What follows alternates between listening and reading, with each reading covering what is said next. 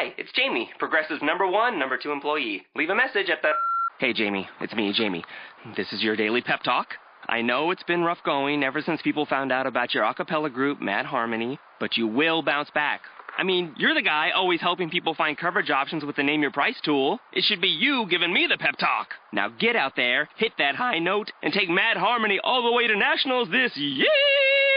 Sorry, it's pitchy. Progressive Casualty Insurance Company and affiliates. Price and coverage match limited by state law. Blog Talk Radio.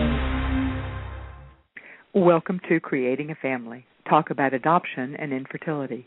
We're a weekly radio show podcast, and to make sure that you automatically hear about each episode, subscribe to our show at either iTunes or on the radio page of our website, creatingafamily.org/radio.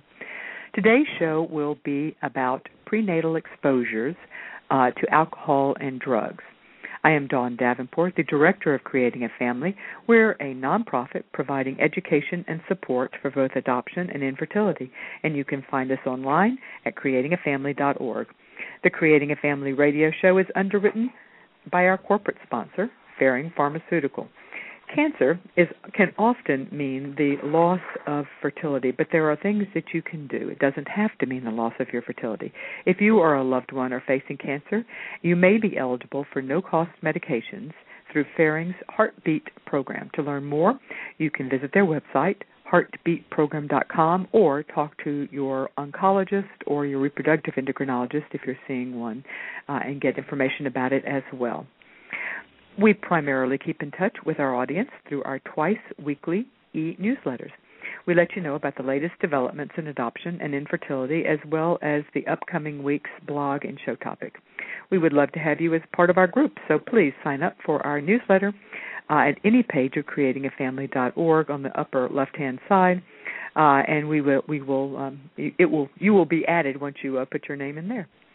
I blog on topics of interest to those involved with either adoption or infertility, usually 3 times a week. My blog yesterday is an interesting one. It's concerning the recent NBC News, Today Show, and Reuters joint investigation into what they're calling rehoming of children after an adoption fails. It was a interesting report. I've taken criticism, or I'm critical of some aspects of the report. It has been an amazingly popular blog right now. There's a huge discussion going on, and we would love to have you join us and have your input. This show, as well as all the resources provided by Creating a Family, could not happen without the generous support of our gold sponsors, including a new gold sponsor, All Blessings International Adoption Agency, with offices in in the United States, as well as adoption programs in Congo, Haiti, Hong Kong, Latvia, Taiwan, and El Salvador. They also have a domestic infant program, as well as they place children from the U.S. foster care. We also have Independent Adoption Center, whose mission is to provide open adoption placement and counseling to birth and adoptive families. They work with families in 49 states and are fully licensed in California, Indiana, Georgia, North Carolina, Texas, Connecticut, and New York. As you just heard, Creating a Family is a nonprofit, and one of the ways we pay our bills is through our wonderful sponsors who believe in our mission of bringing you unbiased, accurate information and supporting you on whatever your path is to achieving parenthood. One way you could help us is by supporting those who support us. You just heard about a few of our gold sponsors, but we also have other sponsors. So if you're looking for an adoption agency or an adoption attorney or an adoption doctor, please make your first stop at the Creating a Family database, which you can find on the service provider page of our site. You can search by locations, where they have programs, humanitarian aid, how long they've been in operation, just a whole host of criteria that we think are important when choosing. And by using these databases, you support those who support us. And we thank you. On today's Creating a Family show, we'll be talking about evaluating the risk of prenatal alcohol and drug exposure. This is a very difficult task many adoptive parents face. Our guest to help us figure some of this out is Dr. Ira Chasnoff. He is one of the nation's leading researchers on long-term effects of prenatal alcohol and drug exposure, and he is author of a new book on the subject, The Mystery of Risk. Dr. Chasnoff is president of the Children's Research Triangle and a professor of clinical pediatrics at the University of Illinois College of Medicine in Chicago. Welcome, Dr. Chasnoff, to Creating a Family. Thanks. I'm glad to be here. Well, what are the most common drugs that are being abused now by pregnant women? And feel free to include alcohol in that as well. Well, yeah, certainly alcohol has to be included because it is by far the most commonly used substance. We have done national studies and find that in general populations of women enrolled in prenatal care, about 25% have used some kind of alcohol during the pregnancy. Would that include one glass of wine, or would that include something more than that? No, that would include any alcohol use at all. So 25%. Now, if you look at only heavy users, it's about 12%, which is still a significant number. Yeah. But, one of the issues we have to talk about is how much alcohol is too much. Yeah, we're going to come to that. Okay, so we're talking, but before we get to that, so we know that alcohol is by far the most used, and since it's in pregnancy, I would say abused substance. Other than alcohol, are there other, what we would more commonly classify as drugs, either legal or illegal? Yeah, well, the other thing you'd have to consider is tobacco, and that runs anywhere from about 15 to 20%. And what most people think about when they are concerned about exposures, they think of the illegal drugs. The rate of marijuana use during pregnancy really varies across the country, but averages around 6 to 8%. And then the drugs you hear about all the time, cocaine, methamphetamine, heroin, the rates are actually about 1 to 2%, so they're quite low. They do attract a lot of the attention because the immediate effects are so severe when the baby's a newborn. But in reality, the long-term impact, the drug we most are concerned about is alcohol. It is such, I've said this before, it seems to be so, I don't know the correct word, perhaps ironic, that the one legal drug is the one that has the greatest teratogenic impact throughout a child's life. Before we leave the topic of tobacco, I think a lot of people do not think about tobacco as being an issue. What are the risk factors for a child whose mother smoked during pregnancy? Well, the risk comes from several directions. First of all, tobacco use during the pregnancy does reduce the blood supply across the placenta as the blood flows from the mother to the fetus. And so the baby doesn't get as much blood as he normally would when the mother is smoking, so that the most common complication we see is low birth weight. And low birth weight is defined as any baby that is born below 5 pounds 8 ounces. And we know that that's a marker for significant risk for long-term difficulties. The other thing is that children whose mothers have smoked during pregnancy have higher rates of asthma, other kinds of infections like ear infections. And then there's the issue of secondhand smoke. We know if a woman was smoking during pregnancy, it's likely that she's smoking after the pregnancy also, and so the baby is exposed to secondhand smoke, which puts him at very high risk for health complications. Although in the case of adoption, if the adoptive parents don't smoke, would they not expect to see the ear infections and asthma? Is that, I guess what I'm asking is the increased rate of asthma and ear infections due to the exposure post-birth, or is it due to prenatal exposure? It's all of the above. So even prenatal exposure with no postnatal exposure still puts the baby, the child, at long-term risk. The other issue is if the mother has smoked during pregnancy, it puts the baby at significantly higher risk for crib death, sudden infant death syndrome. So that there are multiple ways in which tobacco use during pregnancy can affect the child long term. Interesting. Okay. I just wanted to touch on that because a lot of people don't even think tobacco as being as a drug. All right, then we're going to kind of let's talk about alcohol first, since that's obviously the most common one. So we know that across the board, about 25% of women have had some alcohol, or will admit to, I think maybe a more accurate way to say that, to some alcohol use during pregnancy. I can't help but wonder if it may be higher simply because if we include the time prior to a woman realizing she is pregnant. And I think a lot of women, when they're reporting to their doctor, might not include that time. Well, go ahead. Yeah, our studies are designed to pick up that group. So actually, the part of when we talk to women about this, the question is, in the month before you knew you were pregnant, how much beer, et cetera, did you have? So it does capture that time before she knew she was pregnant, and it's an important point because in that time before you know you were pregnant, you can affect the fetus's brain development by using alcohol, even before you knew you were pregnant. Right. Well, the two things I wanted to ask were, one, the quantity, and the second one would be the timing in the pregnancy. Does that matter? Since you just brought that up, let's go ahead and talk about that.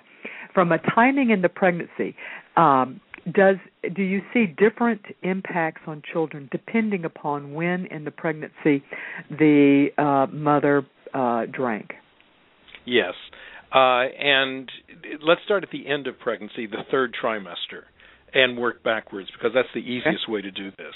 In the third trimester, which is the last 3 months of pregnancy, there are many physicians who tell their patients, okay, you can drink now because all the organs are formed, everything is fine. But actually, the most rapid period of brain growth in all of human development occurs during the third trimester and the first year after birth. So during that third trimester is when the brain is growing so rapidly.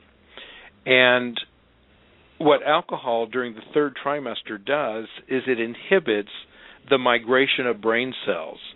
So its main effect is on the development of the cortex, the outer layer of the brain, and this is directly related to IQ. So third trimester drinking can have significant impact on long-term cognitive functioning, intellectual development of the child. So third trimester is not a safe time to be drinking. Okay. That's the third and it primarily will affect the child's IQ, bottom line. Correct. Mm-hmm. Now, if you're drinking early in pregnancy, first and second trimesters, then the substructures of the brain are primarily affected. And the way that we regulate and control our behaviors and respond to the world around us, much of that is mediated through the limbic system, which is a substructure of the brain. It's the inner core of the brain. And the limbic system is what helps you interpret information, remember information, use information, and use early in pregnancy, as early as 1 to 2 weeks after conception, can affect the development of that limbic system. So children whose mothers are using early in pregnancy and find out they're pregnant and stop using, those children can still be affected, and they can have a variety of difficulties, including difficulty with memory, difficulties with abstract thinking, with kind of planning and completing tasks. So those children often look dysregulated or are disorganized in the way they approach work and other tasks as they get older.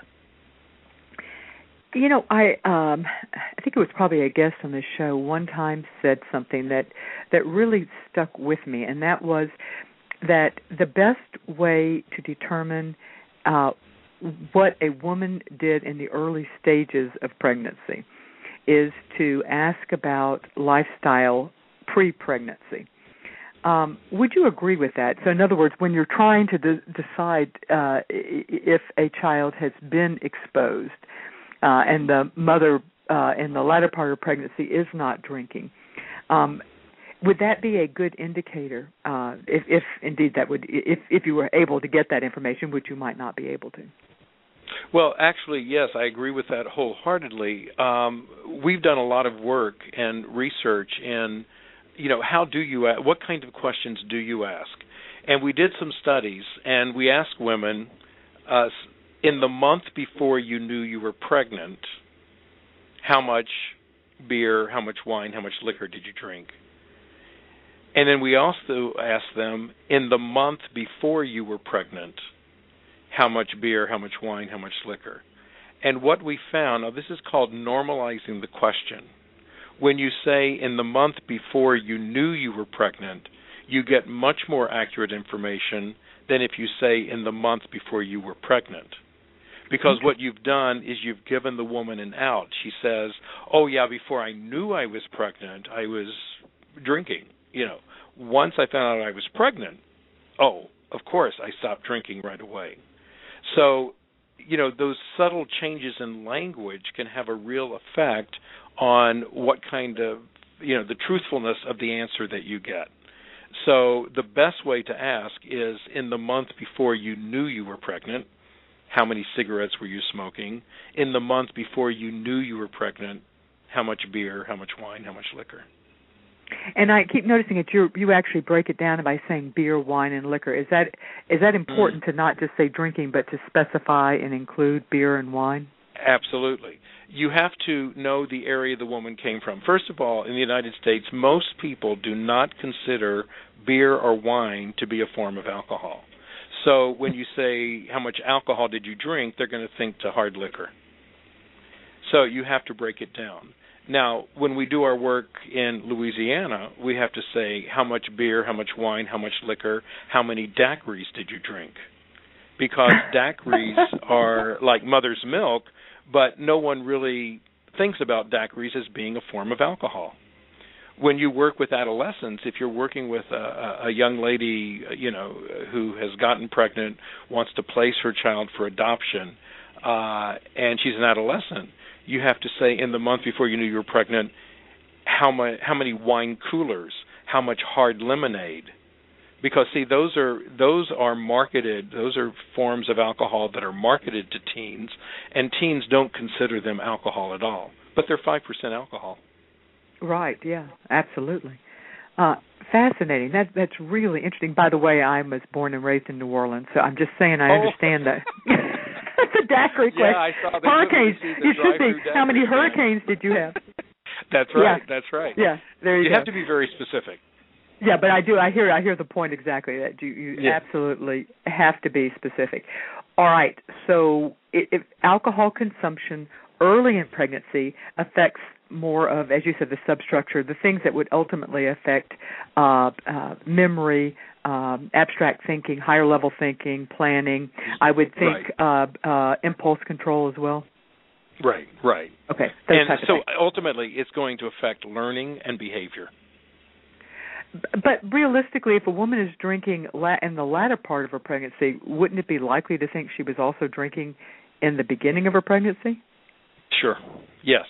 You're going to rarely get women, and we've published studies that have looked at that, and the differences in what the children look like. Now, see, here's one of the things that people get confused about, and it gets to, and I do hope we're going to talk about, how much alcohol is too much. We need to get to that, but a lot of people say, well, if the baby just looks fine, I've heard, I looked on the internet, fetal alcohol syndrome, and the face, the stigmata child's of changed. FAS, right? Mm-hmm. Yes, right. Well, so the reality is that in order for the face to be affected, there's a very narrow window in the early second trimester, and we don't know exactly when it is. But in animal studies, for example, when you give pregnant rats alcohol on days 1 through 6 or days 9 and beyond, the baby rats' faces look normal. But if you give the pregnant rat alcohol on day 7 or 8, you get a baby rat with the face of fetal alcohol syndrome. So see, there's a very narrow window in there in which the face is affected. So and I get a lot early of in the first trimester, did you say? I missed that part. Did you say it was... Well, in rats, it's day 7 or 8 after conception. Mm-hmm. We don't know exactly when that narrow window occurs. It's probably over a period of a week or so, sometime in the first trimester. But to pinpoint it, I couldn't tell you exactly when that is. But the point is, just because the child looks normal and has a normal face doesn't mean he has not been affected by alcohol. We get that a lot, in particularly in international adoption, where people have pictures of the children and are desperate to try to determine how impacted this child might be. Unfortunately, we don't have a lot to go on. In domestic adoption, there are the questions that we can ask, and we're going to come to that in a minute. But let's go. Let's talk first now about quantity. Okay. Everybody wants a magic answer, and right now in the news, and it's been in headlines in newspapers, it's been on Good Morning America, it's all about this new book by Emily Oster. I think I'm pronouncing her name correctly. She's an economist who was pregnant and decided to go and look for herself and decide how much alcohol. She looks at several things during pregnancy, but she looks at alcohol consumption during pregnancy. And in reading the data, she came to the conclusion that it's safe to drink a glass of alcohol several times a week during the pregnancy. And I think at one point she says a glass of wine. I read it a while back now, I don't remember, but a glass of wine a day is fine. The difficulty with that is that it's not just how much alcohol you drink. There are other factors. For example, the pattern of drinking. Are you drinking every day, or are you a binge drinker?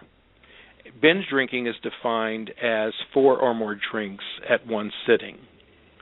And the binge drinking is by far more dangerous because you do reach higher peak blood alcohol levels. So the pattern of drinking is important. The other issue is timing, which we've talked about a little bit. The other is the genetics of the fetus. And we've published articles that look at twins whose mothers have drunk alcohol during pregnancy. And we have one of the twins has fetal alcohol syndrome or is affected severely by alcohol, and the other twin is normal or only mildly affected. Now, there's a scientific name for that. It's called discordant teratogenesis. And I'm just showing off, so you don't have to remember that. But it impressed me. That worked. Yeah. Yeah, right. Sounds great. But what that means is that each fetus, now these are, fraternal twins, each one was exposed to the same amount of alcohol in the same pattern at the same time during pregnancy, but one of the twins is genetically more vulnerable to the effects of alcohol than the other. So that's why we can't turn to any one woman and say, here's how much alcohol you can safely drink, because we don't know the genetics of the fetus and the genetic vulnerability. Well, and the size of the woman matters as well, because how much alcohol and what she's had to eat and everything, wouldn't that impact how much alcohol would get into her blood system and ultimately thus into the fetus's blood system? That's correct. And it's also her own genetics. How well does she metabolize alcohol? Because you can look at racial and ethnic differences, and in some races and ethnicities, the liver enzymes are not at the same level as they are, for example, in Western European Caucasians, and so alcohol is metabolized more slowly, and so more alcohol is passed across the placenta to the fetus. So there are so many other factors besides just how much a woman drinks that affect how severely the child is affected. So yes, there are some, and Dr. Oster, and she's a PhD economist, not a physician, talks about, well, there are women that drink and their babies are fine, so, anybody can drink. But the point is, there are so many other factors that can affect how severely the child's affected, that there's no predicting.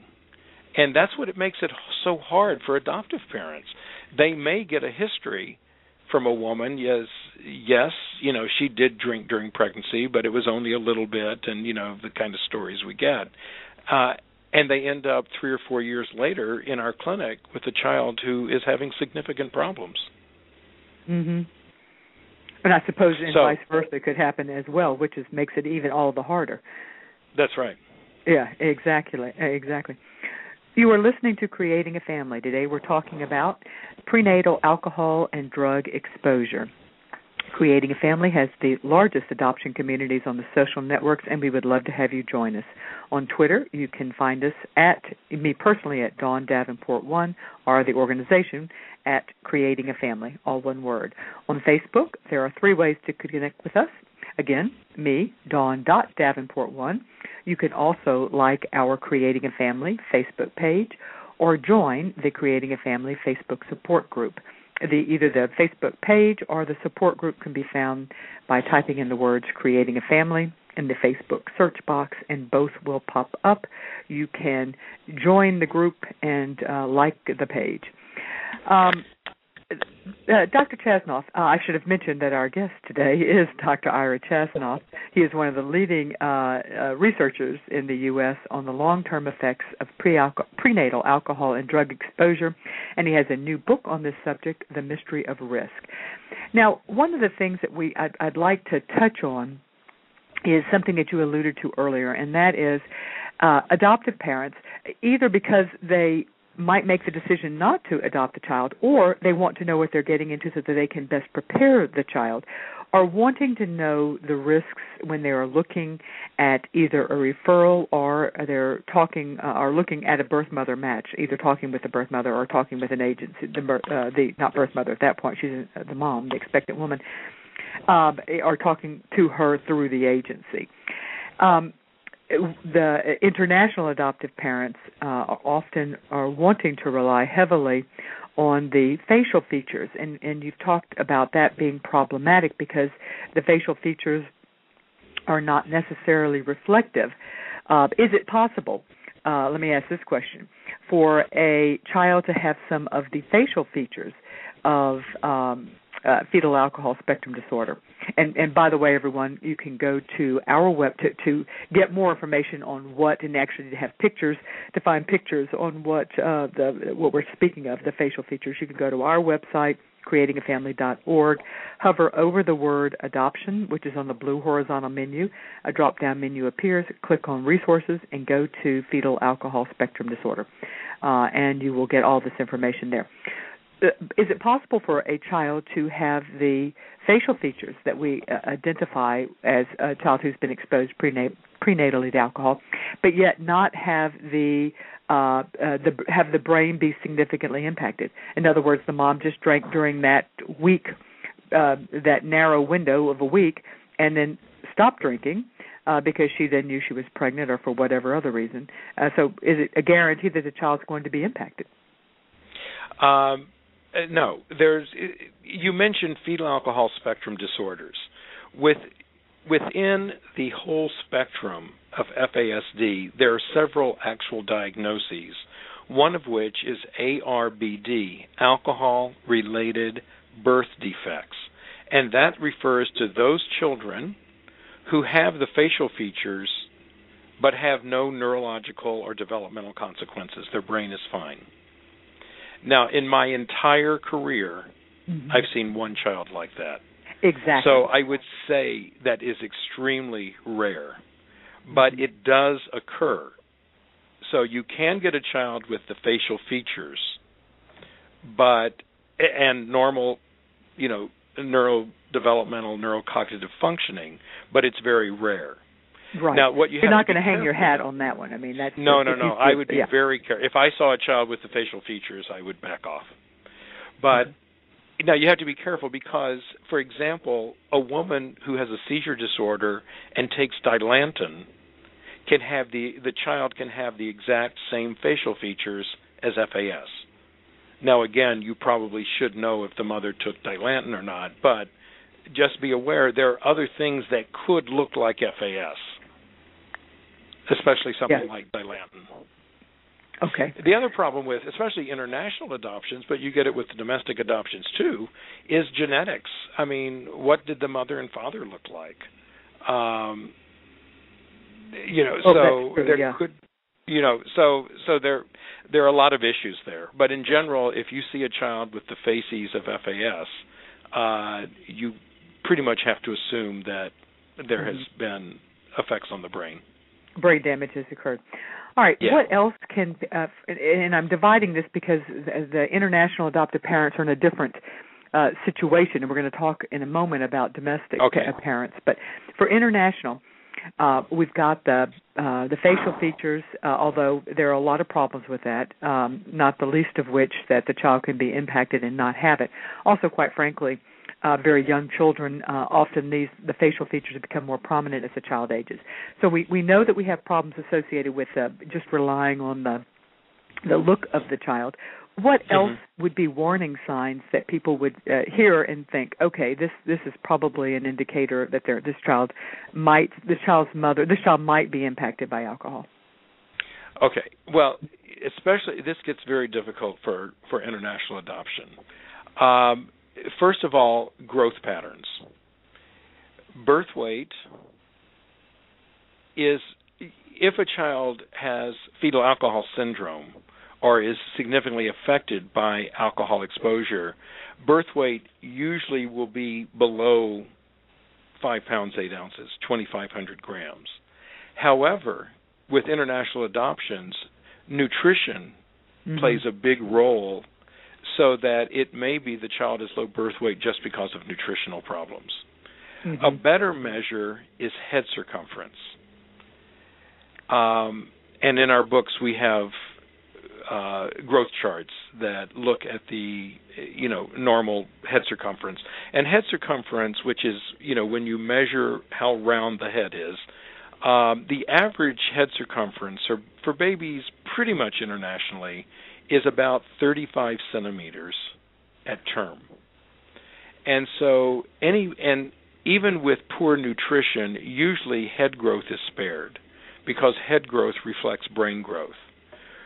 If you have a child whose head size is below like the 10th percentile, you need to be wary about alcohol exposure. And so below especially 10th percentile. Okay. 10th percentile, and especially if it's below 3rd percentile.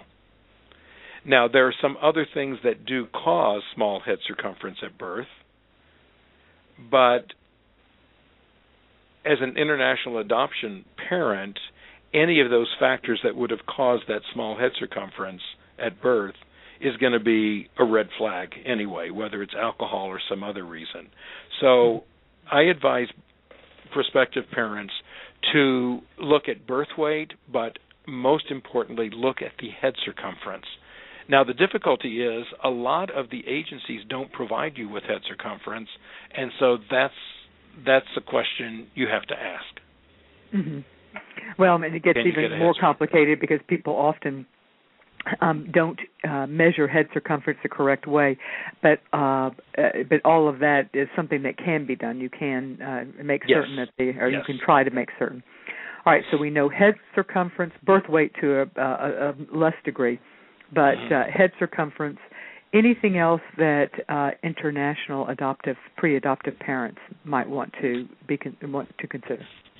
Sure. Now, continuing with growth, what you want to do is, because in most cases, babies available for international adoption are at least 8 to 12 months at the very least of age. You rarely get younger children. Sometimes you do. But you can look at the growth patterns since the baby was born. And what you want to look at is, first of all, has the baby had any kind of catch-up growth? That is, once he got out of that negative intrauterine environment, did his weight accelerate so that he's moved up into the normal range of growth for his current age? That's a very positive sign. That's good. However, if the child has continued to be below the 3rd percentile, or even worse, has fallen further and further away from the 3rd percentile, that's a bad sign. Again, you can't attribute that specifically to alcohol, but there are multiple factors that could cause that, but any of them, again, would be a red flag. Now, complicating this, I thought you were going to ask something. No. Complicating this further is the poor environment in which these children find themselves, the neglectful environment in a lot of international situations, can also cause them to fall further and further off the growth chart. So you see there are multiple factors here, and they all have to be evaluated together. Mm-hmm. The one way to try to figure out, the good from the bad, essentially, is looking at the growth patterns for weight compared to the growth pattern for the head size for the child. Is it symmetrical or asymmetrical? Now, symmetrical means both the head and the weight are both growing along similar patterns. But if the weight is growing well, but the head is getting smaller in proportion to weight, that's a really bad sign. All right, so this would be information. I'm not sure I'm being clear here. This is hard. No, you were being very clear. Okay. We're talking about a child at post-birth, obviously, and right. You've got information on this child, so you could ask for to find out where the child falls. Now, sometimes these measurements over time have not been taken, but a parent could ask for currently, it would still be helpful, it sounds like, to ask for the current weight of the child, and you could compare it to the norms of that country, the current weight of the child, and see where that falls on the growth chart compared to where the child's head circumference falls on the growth chart. And if they are both small, or both large, I suppose you wouldn't be worried at all, but if they were both small, that just might be indicative of a small child. But if the body has caught up or is within norms, but the head circumference proportionally is still in the low percentiles, and the one you keep giving is below 10 and certainly below 3, then that's a sign of concern. Am I summarizing correctly? You did a very good job, yes. Okay, yeah, so perfect. basically what you're looking for are the head and weight percentiles in proportion. Okay, excellent. That's a great thing, because that's something that people actually can get. That usually that information is available. Excellent. Okay. And before we leave international adoption, anything else that would be helpful there? No, from a practical sense, as far as the information you can gather, and then I always, if possible, ask families to try and get a picture of the child, and of course we can look at the facial features that way. But again, that varies as to if you can even do that or not. Right, yeah. Although usually nowadays that is something that is available. All right, now for domestic adoption, the distinction obviously is that usually, although not always, usually a match has taken place between the expectant woman. She has chosen, in most cases, a family, and either they or their adoption agency will have the ability to talk with this woman. Any specific suggestions?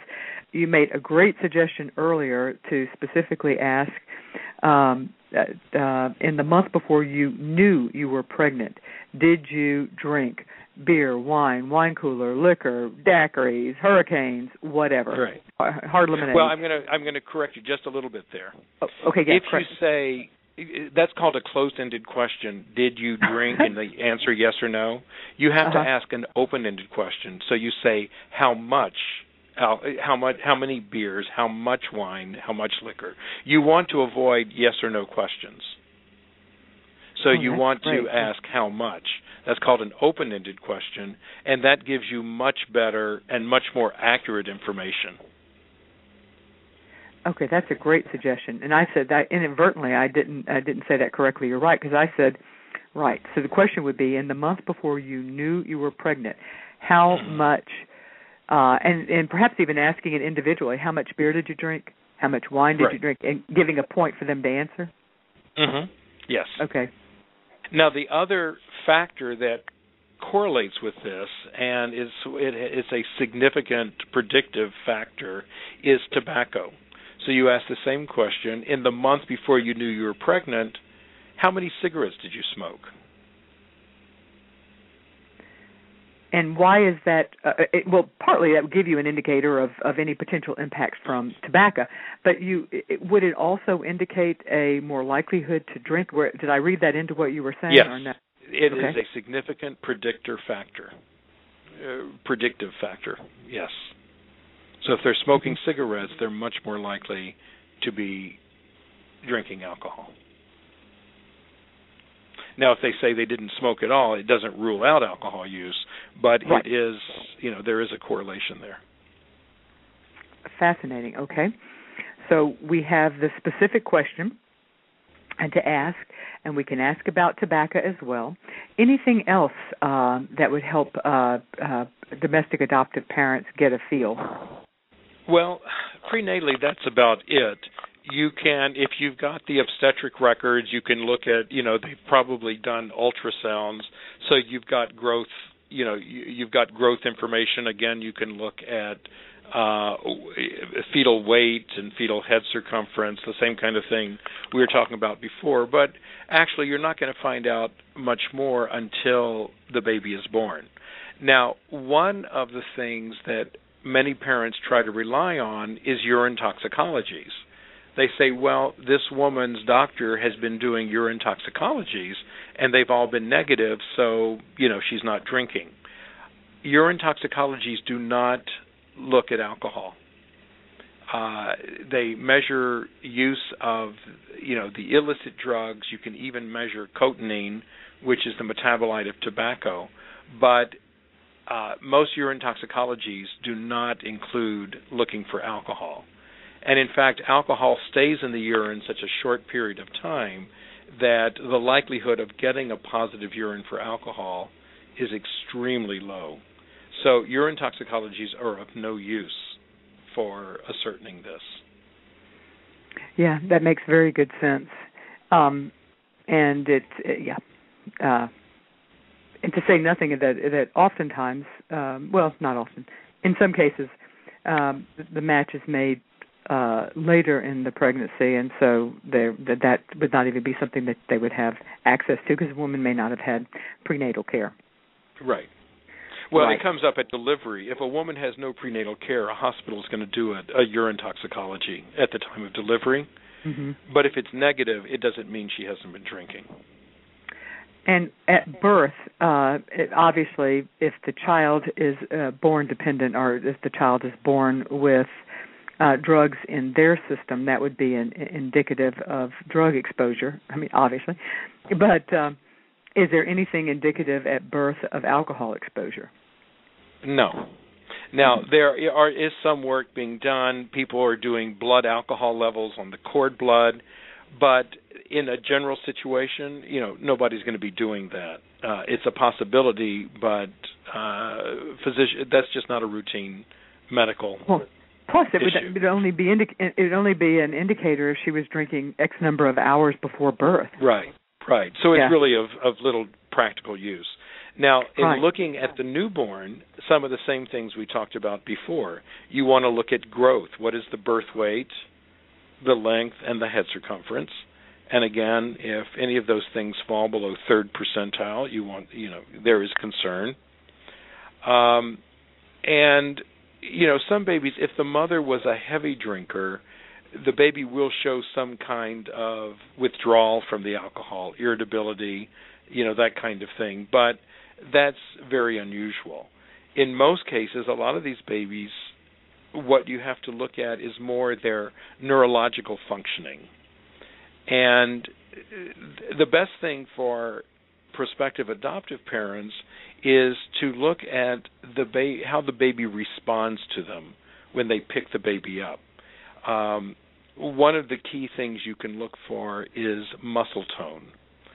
heavy alcohol exposure will cause, or even lighter alcohol exposure, can produce hypotonia, poor muscle tone in the infant. Muscle tone it's not necessarily strength, but it's kind of the give and take, so that, when you pick up a baby, normally, even a newborn infant, and you're holding him under his armpits, you'll feel the baby give back. He'll give you some kind of feedback. You'll feel his arms tense or whatever, and he'll respond. A baby who has been exposed to alcohol, when you pick the baby up, it almost feels like he's going to slide through your hands. It's like picking up just like a 10-pound sack of sugar. It just doesn't give you any kind of feedback.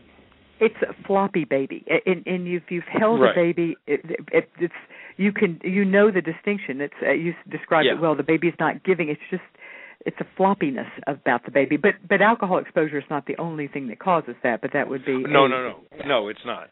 But it's one of the things that causes that. So right. You're not going to make a diagnosis. But what you're looking for, if you pick up a baby and you find it's a floppy baby, then you have to ask questions. What are the other reasons that the baby could be floppy? Is he premature? Did he have a hard time, through birth? So there are several other issues that have to be addressed, but it's a red flag to ask more questions. Mm-hmm. And is APGAR score an indicator of anything? A child who has the scoring that they do immediately for all newborns immediately after birth, and they rank them on how do you remember? Is it a 10-point scale? 10-point scale, yeah. It's a ranking of 1 to 10, and there are two APGAR scores. The first one is given at 1 minute, and the second one is given at 5 minutes after birth. And it looks at respiratory rate, heart rate, muscle tone, activity of the baby, and color. So there are 5 points. Now, just for an example, if the baby at 1 minute, his heart rate is above 100 beats per minute, he gets 2 points. If it's less than 100 beats per minute, he gets 1 point. And if there's no heartbeat, he gets 0. And so you go through each of these 5 points, and you end up with an APGAR score. And the perfect score is 10. Anything above 7 or so, 7 and above, is normal. However, APGAR scores can be very subjective, and it depends. Sometimes you can get variance between people all giving the APGAR scores to the same baby. And so you have to be careful. In practice, if APGAR scores are really low, that is a warning sign for parents. But there's nothing in APGAR scores that are specifically related to alcohol exposure. So APGAR scores are not going to be of much use. Right. It just would be of use. It could also just be a child who had a difficult labor, a difficult birth. Right. And right. And be more indicative of that. All right. Now, again, if you have a child with low APGAR scores, you have to be concerned about what did happen and are there chances for cerebral palsy. I mean, the APGAR scores are useful. It's just they don't apply very well to alcohol exposure. Yeah, gotcha. No, I understand. That's a good distinction. All right. So now we've talked about how we can determine it's best. It's a very inexact science right. to try, because we're trying to determine something that is unknown. It's known. It's just hidden from you. So we've talked about ways to do that. Now let's move into what is the. So a child has been exposed, let's say. And I'd like to expand this. I want to first talk about alcohol, but then I'd also like to make sure we have time to touch on exposure to other drugs. What is the long-term risk factors? What's the impact of alcohol? We all automatically assume, I think a lot of us do, that children who are exposed to alcohol will have what we classically think of as fetal alcohol syndrome, FAS. How impacted are children going to be if they are exposed to alcohol in pregnancy? Well, that's why is that the $64 million question? Is that what you're saying? Yeah, right. Now, the worst example is full-blown fetal alcohol syndrome. It is the most common cause of intellectual disabilities, that is mental retardation, in the United States as far as from a preventable perspective.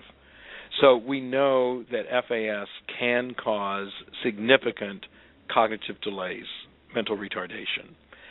However, the great majority of children with alcohol exposure have normal cognitive functioning.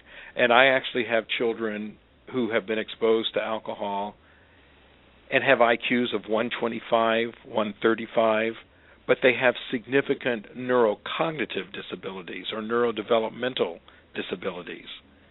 And those disabilities fall into three arenas. The first is neurocognitive functioning, and I'll give you an example of each of these in a minute. The second is adaptive behaviors, and the third is self-regulation. Now, what does all that mean? Adaptive behaviors is taking basically cognitive information and using information in your daily life. And a good example of that is understanding money and counting money. That's an adaptive behavior that very often is impaired in children who have been affected by alcohol. They can be quite bright. I have a young lady I'm working with right now who is in college, but she, for the life of her, does not understand money and cannot count out money. That's very abstract. Mm-hmm. Telling time, she cannot tell time looking at the face of a normal clock. She has to have the electronic digital readout, and even then doesn't quite get the concept of time. But she's in college, so she's bright, but those kinds of adaptive living skills just aren't there. The second is self-regulation, the ability to regulate your behavior, to respond appropriately. So we speak of the children often as being dysregulated, so that they are not able to, for example, if they'll see a truck coming, but they'll cross the street right in front of the truck anyway, because the message that visual image of the truck doesn't hit the brain in a way that tells them to stop walking. And so you get into self-regulation problems, which is how a lot of children die through accidental death, a lot of children who've been affected by alcohol exposure.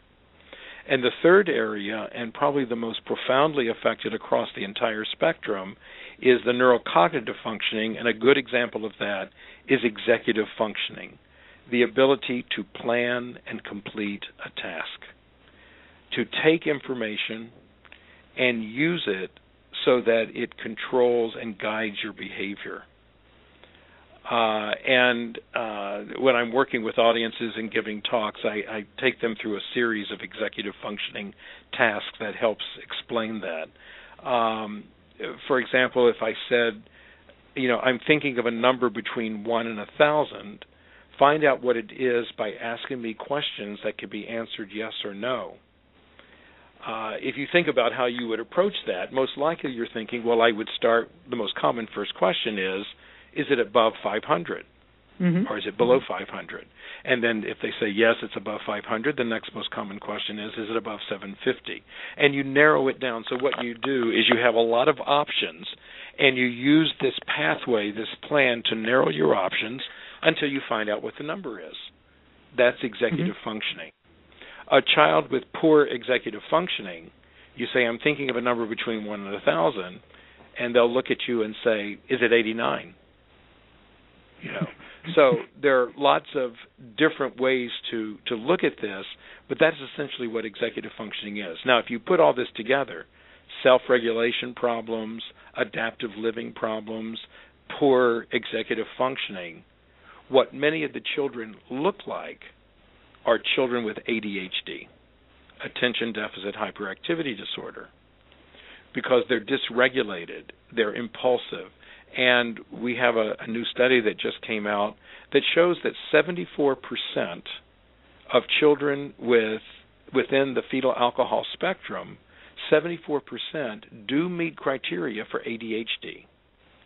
But it's a different kind of ADHD, and it requires different therapeutic approaches. Huh. Because the typical because there are obviously many causes or right. potential causes for ADHD. Mm-hmm.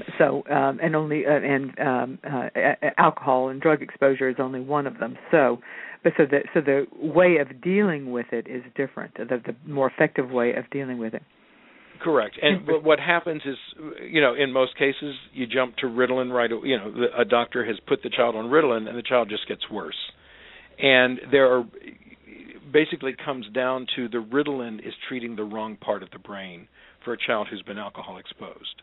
Yes. Now, the reality is most alcohol-exposed children with these problems have been exposed to drugs and tobacco also, which affects a part of the brain that Ritalin does work on. So, see, it gets very, very complex.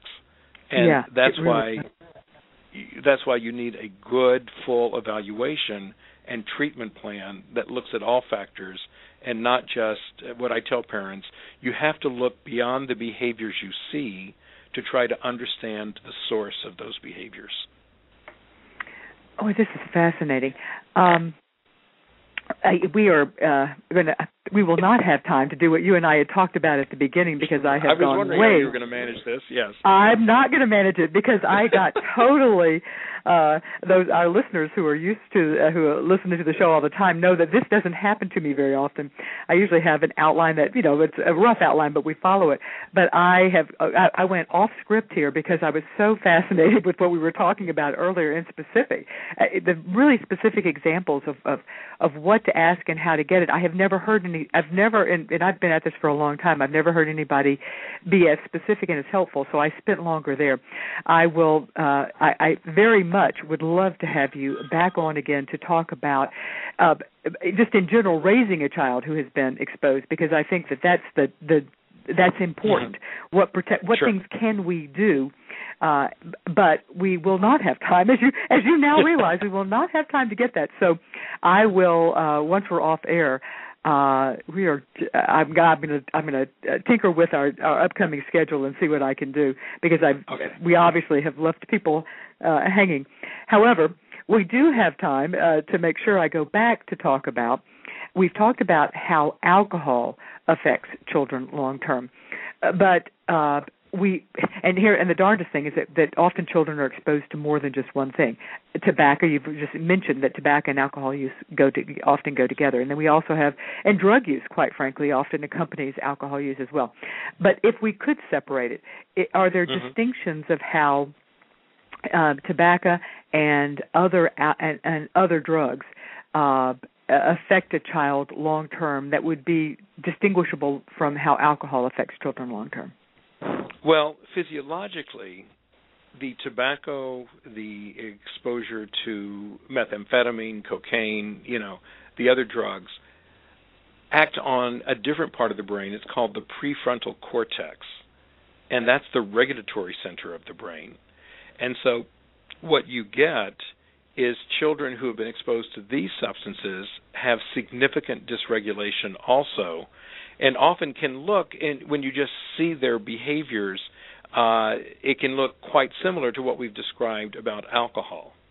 The difficulty is it's very nice to be able to talk about each one of these drugs, but the reality is if a child's mother has been using cocaine, heroin, you name the illegal drug, including marijuana, it is highly likely she's also used alcohol. And in our studies, about 85% of women who are using illegal drugs also are using alcohol. So what you get for parents is a child whose behavior may be off the wall. You're not going to be able to separate out what's due to the alcohol, what's due to the illegal drugs, but you're going to have a very complex problem that, again, is going to take a high-level psychological, neuropsychological evaluation, which is the way we function in our center. We have a whole team of psychologists, physicians, therapists that work with the family to figure out what's really going on with the child from a brain-based perspective, and then develop a treatment plan that addresses that. So, in the short time we have, I would just say that the clinical picture of the prenatally exposed child for the illegal drugs is quite similar to what we've talked about for alcohol. Not exactly, but it's quite similar. Now, you should be aware, you mentioned... Oh, I'm sorry. Go ahead. No, go ahead. It should be mentioned, you mentioned ADHD and the multiple causes. There is some research that shows that besides genetic ADHD, the most common cause that we know of ADHD beyond genetics is tobacco smoking during pregnancy. So That's just an example of what tobacco can do, and it acts on that prefrontal cortex that I mentioned before, the front part of the brain. This is usually when I talk with groups, I've got lots of pictures, and so this is very hard over the telephone. I don't want to confuse people, but... Well, let me ask you a question then. We see the rates of at least diagnosed ADHD increasing, and yet rates of tobacco use are decreasing. So how does that jive? How do those two facts work out? Well, first of all, I would question the issue about ADHD and how much of it is truly ADHD. The majority of kids that we get referred to our clinic are referred with diagnoses of ADHD. A good number of them, however, once we evaluate them, do not have ADHD. They have other forms of dysregulation and do not meet criteria for ADHD, which then sets them on a different therapeutic pathway. Mm-hmm. Folks are very fast to jump to ADHD when, in fact, the child does not meet the diagnostic criteria. And that kind of point is important because it affects treatment. Yeah, because I was going to say it's important because it affects treatment, and that would be why. And we have time for one last question, and since we got an email on this question, I do want to get it in there, where a birth mother has acknowledged smoking marijuana, but does not like alcohol, didn't use alcohol, or that's the information she's giving. And they did not, once a week is all they were, the email indicates that she smoked marijuana once a week. They didn't give any information about how much she smoked. Mm-hmm. Is there anything that you can say specific as to what your research has shown on how marijuana alone might impact a child? Okay. The difficulty is there's no immediate effect of marijuana use on pregnancy outcome. It doesn't affect prematurity, low birth weight, any of those kinds of things we usually talk about. But what we do see is long-term, marijuana does appear to affect executive functioning in the exposed child. And there are published studies that show long-term up into adolescence, long-term impact of marijuana is on executive functioning, the ability to plan and complete a task, which of course affects behavior and learning. So very briefly, there is an impact long-term, but it doesn't have the acute effects that the other illegal drugs do. Gotcha. Okay. Well, I just wanted to make sure I got that in. Well, thank you so much for being our guest today, and I am sorry that we did not get to all that I had hoped, but we certainly covered a lot, and I am very thankful for what we did cover today. To get more information about Dr. Ira Chasnoff and his work, and I am sure everybody is going to want to do that, you can go to the following website, NTI Upstream, NTIupstream.com. I'd like to take this moment to thank two more of the gold sponsors for Creating a Family and remind you that it is through their generous support that we can bring you this show and all the resources that we provide. Children's Connection It is an adoption agency with offices throughout Texas providing domestic infant adoption, embryo donation adoption, home studies, and post-adoption support to families throughout the United States. We also have Nightlight Christian Adoptions with offices in California, Colorado, and South Carolina, and adoption programs throughout the world, as well as a domestic infant program and their Snowflakes embryo adoption program.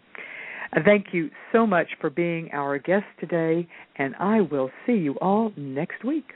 Hi, it's Jamie, Progressive's #1, #2 employee. Leave a message at the...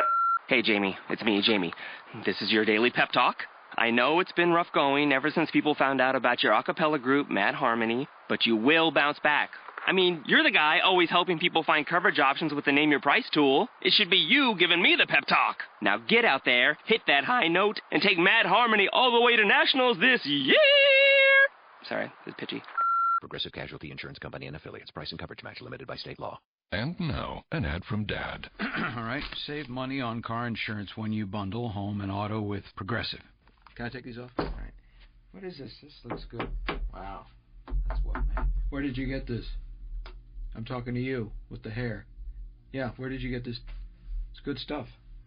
That's solid. That's not veneer. That's solid stuff. Progressive can't save you from becoming your parents, but we can save you money when you bundle home and auto. Progressive Casualty Insurance Company, Affiliates, and other insurers. Discounts not available in all states or situations.